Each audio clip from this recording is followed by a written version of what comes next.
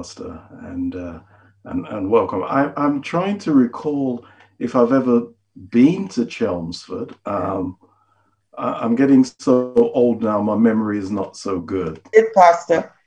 I have been. Yes.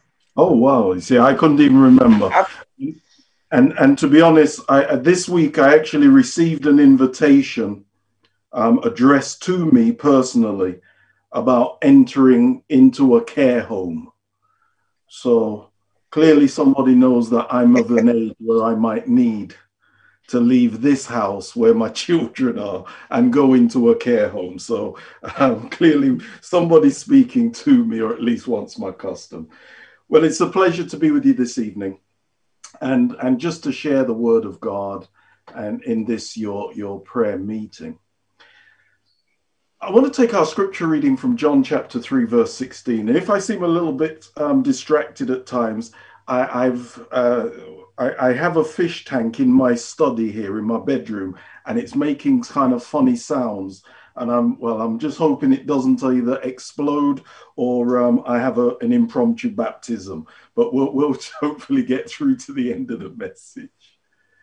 John chapter 3, verse 16. You know it, you don't even need to open your Bibles, I'm sure. Nevertheless, it reads as follows: For God so loved the world that he gave his only begotten Son, that whoever believes in him should not perish, but have everlasting life. You know, it was one of those stories that just arrested my attention. I was a new father, had the first of, we now have three children. The backdrop was the escalating chaos and violence of a country that you may never have heard of if you're too young. It was called Yugoslavia. And Yugoslavia at a point was broken up, and each of the ethnic groups were beginning to fight or defend their sovereignty. Now, I remember the news story up until that time, and it was centered upon United Nations resolutions, political debate, and the like. But amidst all of this news story, there was also a real life story of anguish. And it came from the Lancashire town of Rochdale, near where I lived at the time. You see, the news was interviewing a mother who was anxious. She was worried. She was scared for the safety of her son. You see, her son, was going to be the youngest soldier that the British troops were going to send into Bosnia. He was just 17 years of age. And I know there's a number of parents who are in the service here tonight. Can you imagine sending your child into warfare? Well, he was not old enough to vote for the government of his country, but the fact that he was going as part of the peacekeeping troops, he was old enough to die for his country. And the fear of this mother was real, because if the United Nations were to step up military actions, her 17-year-old boy, his life would have been in serious danger. And I was a new parent at the time, and I could only imagine the terror and fear of that mother as I was holding my first baby child. Surely this was not what she had imagined for her son and for her son's life. You know, it's a natural part of parenthood to have the best aspirations for our children. As parents, we only want the best for our children. The whole process of parenthood is one of continual encouragement. And so when my children were toddlers, I experienced the joy of watching them take their first faltering steps, encouraging them as each step they made to my open arms of embrace.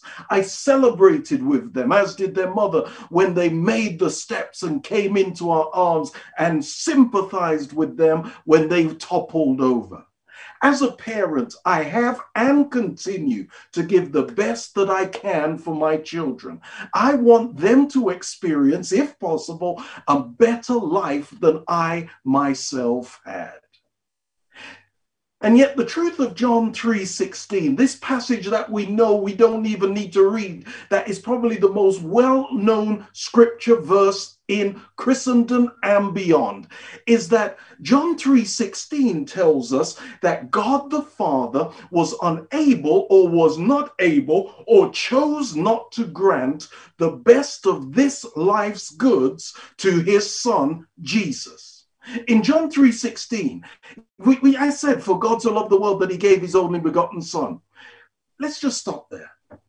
You know, when my two sons were younger, anytime, and my daughter as well, very much my daughter. In fact, my daughter, I better not share her age because for some reason women don't like sharing their age. But all my children are adults now. The youngest is 25. Oh dear, I've just shared her age.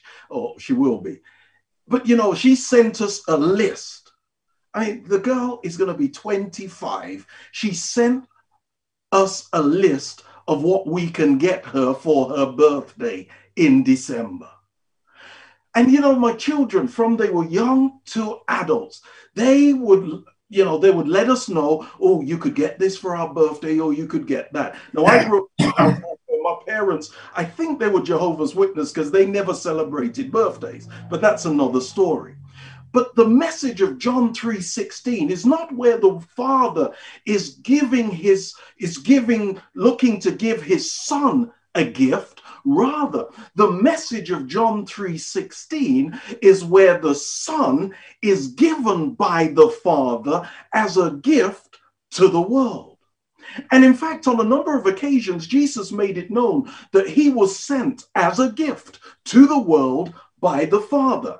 So in John chapter 6, verse 38, we read, for I have come down from heaven, not to do my own will, Jesus said, but the will of him who sent me. And then you go into the next chapter, chapter 7 and verse 33. Then Jesus said to them, I shall be with you a little longer, and then I go to him who sent me. In these passages, Jesus declared that he was given, or he was sent from heaven to earth. He left what he had to come and live among us. Now, there was a time in my life when you know, the impact of this declaration was lost on me. I studied at Newbold, and you know, I've spent 6 tremendous years at some of the feet of some of the best theologians and scholars there are. But it wasn't at Newbold when I really understood John 3:16.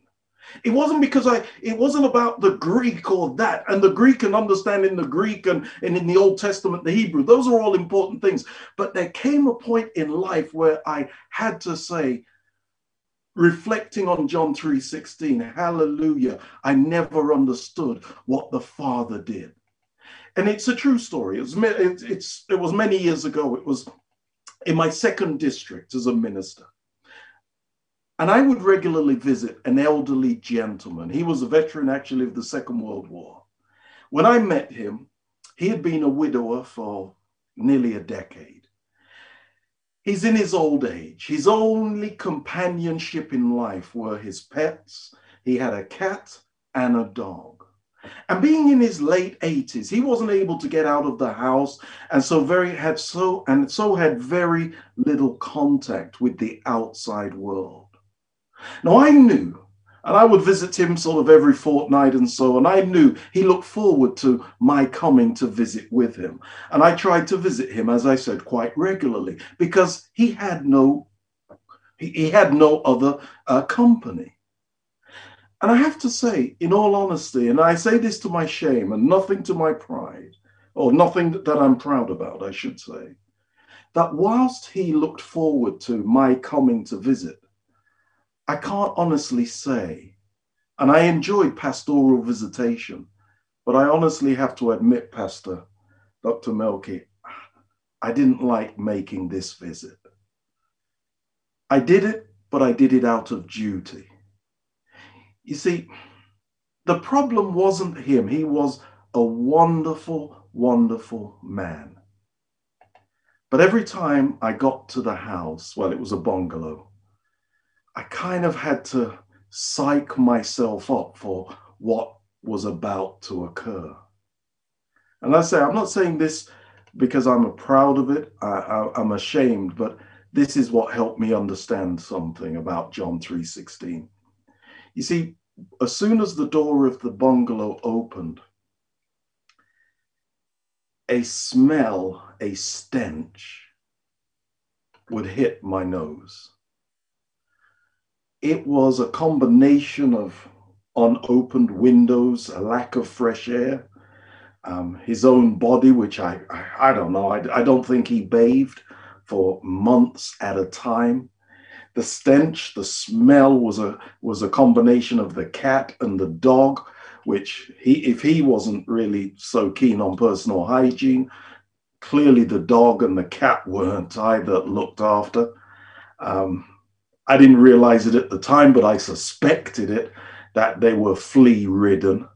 The dog had so much fur, and I even remember the dog's name, Lady. And again, the dog, just as the gentleman, the dog was so friendly and always wanted to come around and, and to play with me. And I'm like, I can't play with this dog. It was just, the fur was missing. You could see its skin. It was clearly scratching and so on.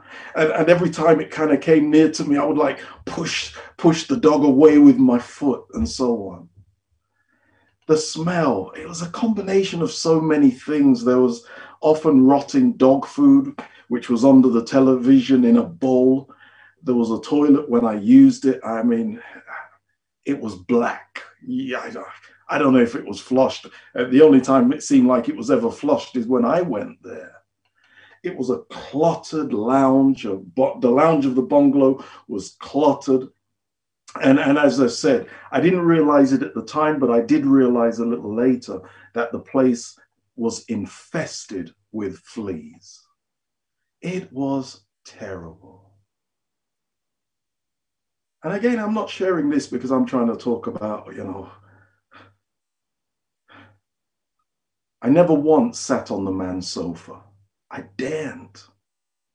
And I would always perch myself on the corner of a wooden chair because I thought in my brain, I don't think the fleas will be in that, but in the sofa, in the fabric, they might be there. I touched as little as possible. And you would say, well, his situation was so bad. He had family, but the family refused to visit. And as a matter of fact, as a church family, we pleaded, I did everything I could to secure him help, to say, look, brother, I won't give his name. And I said, look, we looks like we could give you some help. And he just refused it. He was very polite. He was very gracious. He didn't see his need of anything. He flatly refused. And it was only at the point, at the insistence of his social worker and doctor, that the man was placed in residential care. And it was then when the cleansing department came into the home, they burned everything in the bungalow because they had to fumigate the place. Then they also discovered not only was it flea ridden, but there was also an infestation of mice and rats. I mean, it was terrible. And again, I'm not sharing this because I'm proud of anything of my actions. He was a most wonderful and kind man, but just couldn't look after himself. And I would remember I was a parent, a new parent, and he would give me gifts to take to my baby child. And he gave me Teddy and so on and so forth. I couldn't give them to my child. Not like that, because I saw where he was coming from. Now, I don't consider myself to be a proud person. But there was no way I could live in a situation like that. My present home is not a palace, but there's no way that I would give up my home, which isn't a palace, which isn't perfect by any means, but I couldn't fathom or imagine for a moment giving up where I lived to go and live in a situation like that. I couldn't even give my children presents from his home. Do you think I would send my child to live in such a setting? And yet here is the wonder. Here is the power of John chapter 3, verse 16, John chapter 6, verse 38, John chapter 7, verse 33. Because I submit that the transition of Jesus, the Christ, leaving his palatial home in glory to come and live on earth is a step 1,000,000 billion times greater than we leaving our homes to go and live in a situation like that which I've described. Jesus, in leaving heaven, took a step beyond our imagining. It's far greater than us giving up our homes to live in a situation of filth or squalor. I mean, could you imagine the news headlines if our monarch, our queen, decided they're going to leave their royal palaces and come live where we live, in Chelmsford or in Dunstable, where I live right now. They come and live in my house, in my neighborhood. Could you imagine that? It's unimaginable for the monarchy to do that. They're not giving up Buckingham Palace, Windsor Castle, the Sandringham Estate, and all of their other official residences. You know, the Queen, she came when I was living up in Rochdale. You know, she did a drive-by one time, literally a drive-by. She waved and, you know, she drove by. She wasn't going to come and live in Rochdale or Dunstable or Chelmsford, no. And yet, with Jesus, we're not merely speaking about a mere monarch. We're talking about Jesus, the King above all kings, the Lord above all lords. But he gave up what he had to come live on earth. And further to that, in coming to earth, he didn't choose to live in one of the affluent cities of the world. When Jesus came to earth, he lived in one of the most notorious towns of his time in Judea called Nazareth. Nazareth was a notorious, infamous town. It was a terrible place to me to live. You wouldn't tell people with pride that you came from Nazareth. As a matter of fact, when the prospective disciple Nathanael heard that the anointed one, the Christ, the Messiah, was a Nazarene, he cried out in dismay, "Nazareth? Can anything good come from there?"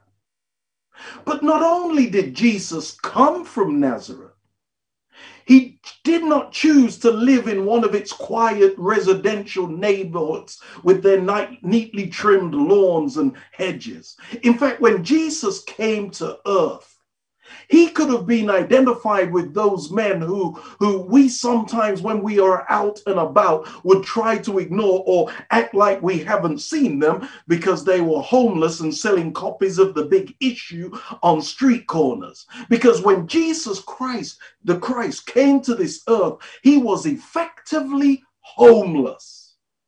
And that was his testimony, Luke 9:58. And Jesus said to, a prospective disciple, he said, listen, foxes have holes, birds of the air have nests, but the Son of Man has nowhere to lay his head. And think about this for a moment. If our Father in heaven only wanted the best for his Son, surely he would not have sent his Son to this world. But I thank God tonight and every day that he was sent, that he did come, and that he lived among us and indeed beneath us. Now, I've noticed as a parent with my 3 now adult children that each passing day, as they grew up, it instilled in them a growing independence.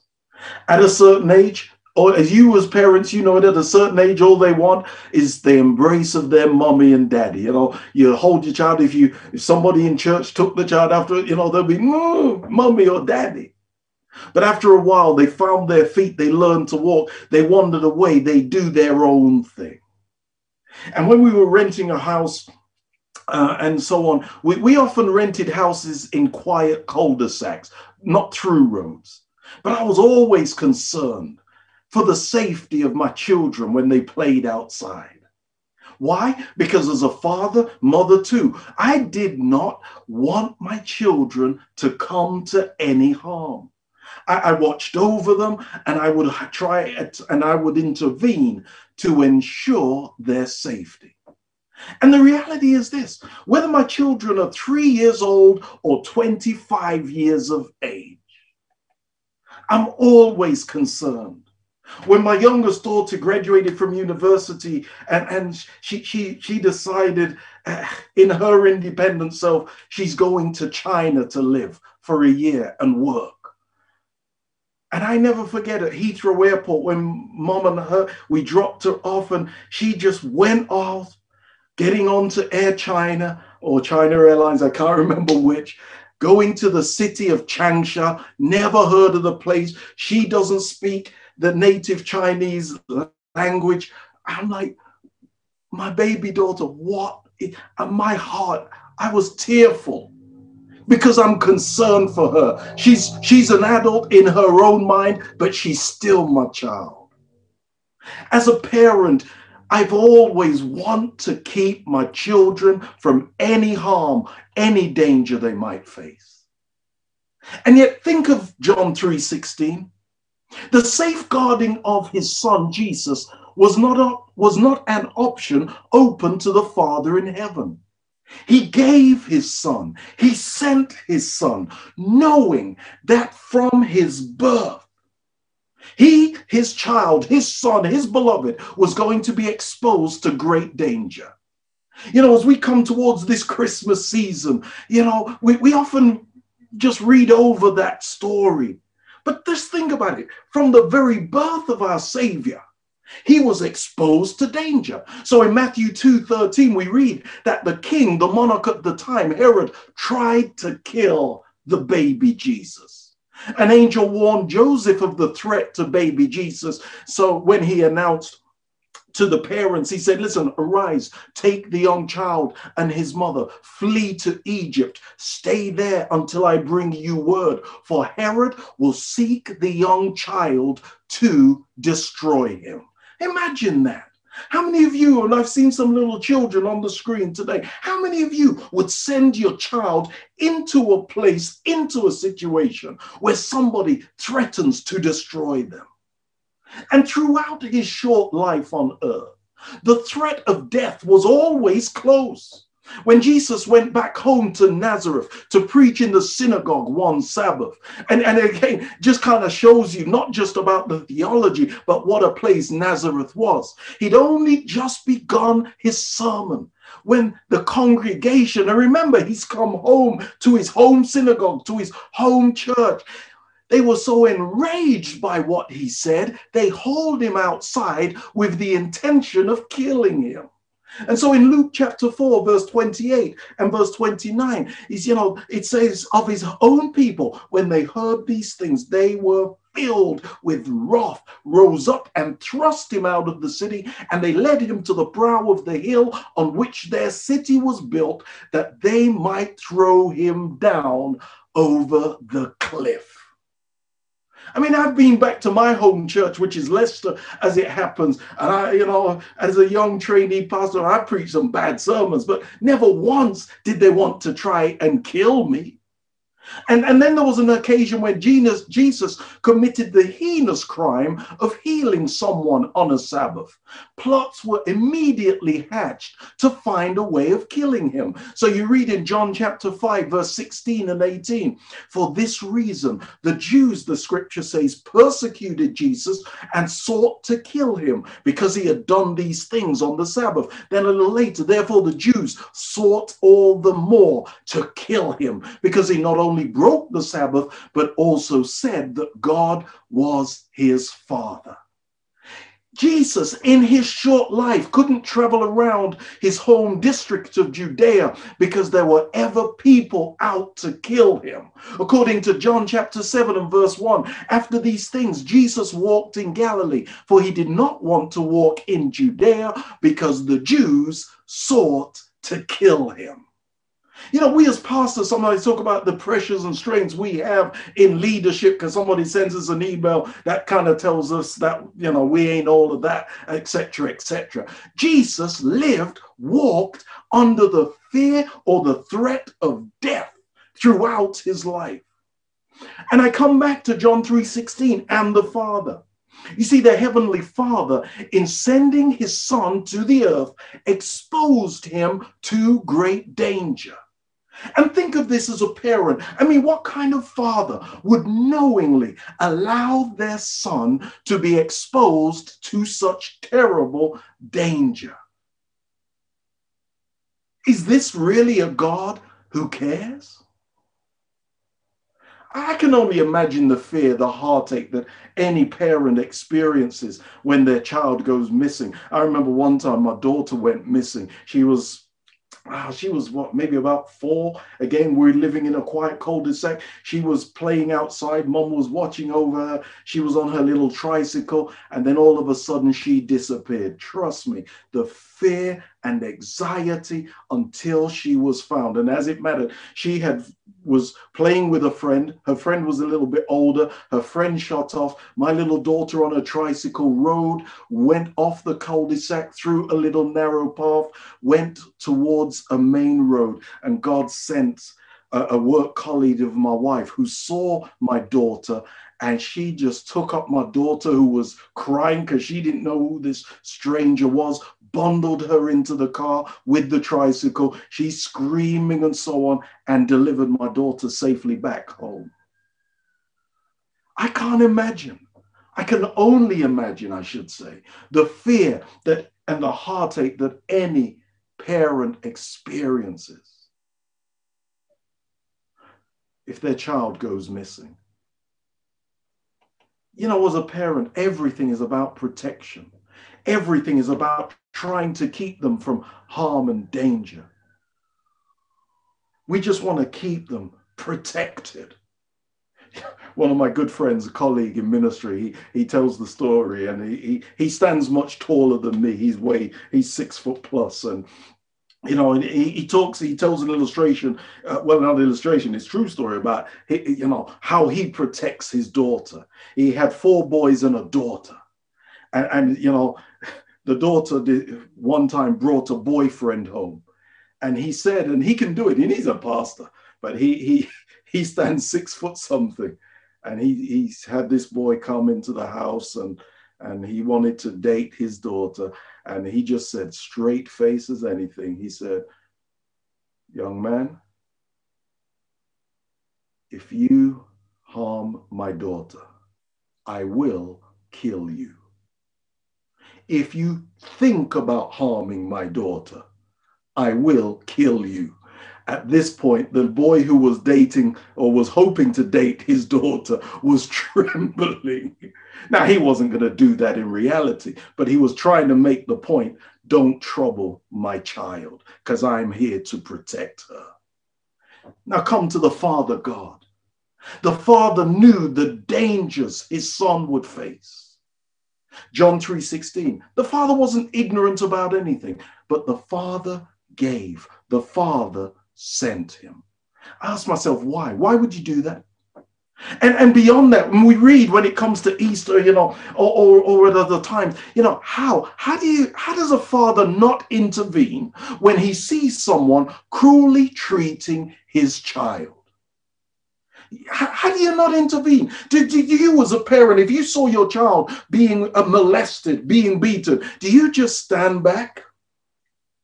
How could the father not intervene when he saw men spitting their vile phlegm into the face of the son, of his son? How could the father not intervene when he witnessed Roman soldiers taking whips impregnated with bone and metal, and as they whipped them across the back of his son, tearing the skin away? How does the father not intervene?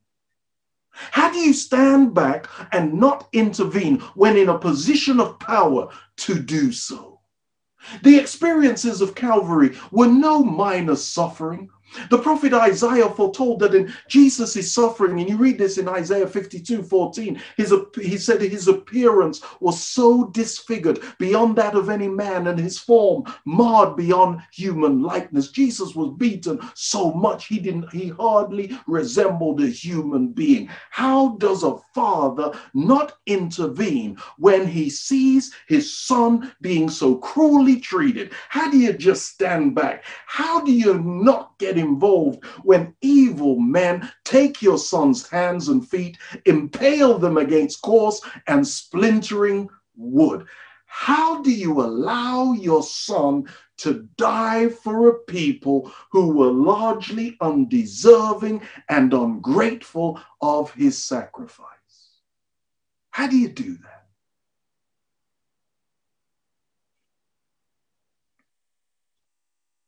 How do you step away and allow your son to die alone? Right now, I've not been able to see my mother since March. And you know, I speak with her on Alexa. We have video calls and so on, but it's still not enough. It's still not enough. I want to be there. I want to be in her presence more. But imagine if I never called her, if I never reached out to her. She's nearly 90. And I want to be with my mother. And COVID and this whole pandemic has separated families for understandable reasons. And yet, when the son was dying, he's 33 years, he cries out for his father. He cries out for companionship. There's no excuse of COVID-19 or a pandemic. The son cries out in the last moments of life. And we know, many of us know, I've been there. I was at the bedside of my father when he died one Sabbath on March 2013. And there's the son. My God, why have you forsaken me? How does a father leave his child to die alone? And the answer to all of these questions is right there in John 3:16. The text that we just trips off our tongue, but we sometimes don't understand the power and the impact it should make upon our lives. For God so loved the world. That's you and I. That he gave his only begotten son, that whoever believes in him shouldn't perish, but have everlasting life. You see, the Father God wasn't neglectful. It's just that he loved all of his children. That's us. And to save all of his children, he realized he would have to give up. He would have to give. He would have to send his most beloved child, his son. You see, John 3:16 is a declaration that God was not a bad or a neglectful father. John 3:16 declares that God was not irresponsible or uncaring. To the contrary, the Father did what he did because he loved all of his children and realized that to give all of his children a chance to be in his presence for eternity, he would have to give up his most precious child so that we might find salvation. And so tonight, how can we reject such a wonderful gift? Whether you celebrate Christmas or not, I'm not talking about that. I'm talking about a gift that comes each and every day, the gift of our Savior Jesus. The Father has given him to us because he wants us to believe in him and to be saved through him. And so it is my appeal that wherever you are in life, whatever decisions you have or have not made, I pray that you would make this decision to accept Jesus Christ, the one who was given, who was sent by the Father, because he loves us and he wants us to spend all of eternity with him, if only we would accept the gift. Let us pray. Heavenly Father, we thank you tonight that there is the most precious gift, that is our Savior Jesus. Thank you, Father, for doing what I as a human parent couldn't do. Thank you for loving us so much that you gave your Son. And we thank you for that, and we thank Jesus that he came. And for us who are so unworthy and at times ungrateful, but he came so that we would have the opportunity to be with you for all eternity. May you continue to impress upon our hearts the wonderful truth of these messages and of this message in particular. In Jesus we pray. Amen. Amen.